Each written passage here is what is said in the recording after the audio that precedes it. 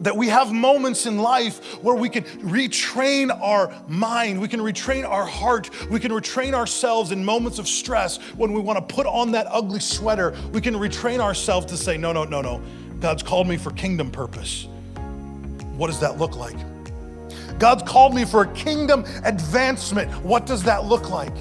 I don't know what that looks like for you on your everyday job, but I know what that looks like in a generic sense. That when he says to do something, you do it. It's pretty simple. That when we focus our lives on the kingdom, that when he says go, we go. When he says do, we do. We don't argue with him. We don't shudder. We don't stutter step. We do what God's called us to. Sometimes it's the easiest thing to do in the world, and sometimes it's super hard. Sometimes God calls us to something we love, we've anticipated, we want to do, we want to give and invest so much of our life and time into it.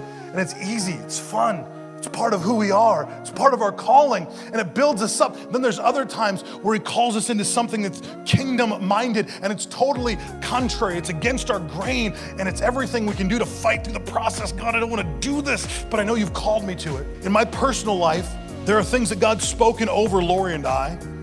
He's confirmed in a prophetic word, other people hearing from God and speaking to us.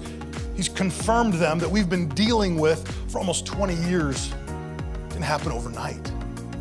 Didn't allow time to be the biggest thief of the purpose that God's called us to. And I don't care how much time goes by. I don't care how many hours click away on the clock after today. I know what God said. I know he's true to his word, and I know he will accomplish it. I have to be faithful, to be kingdom-minded, to have perspective.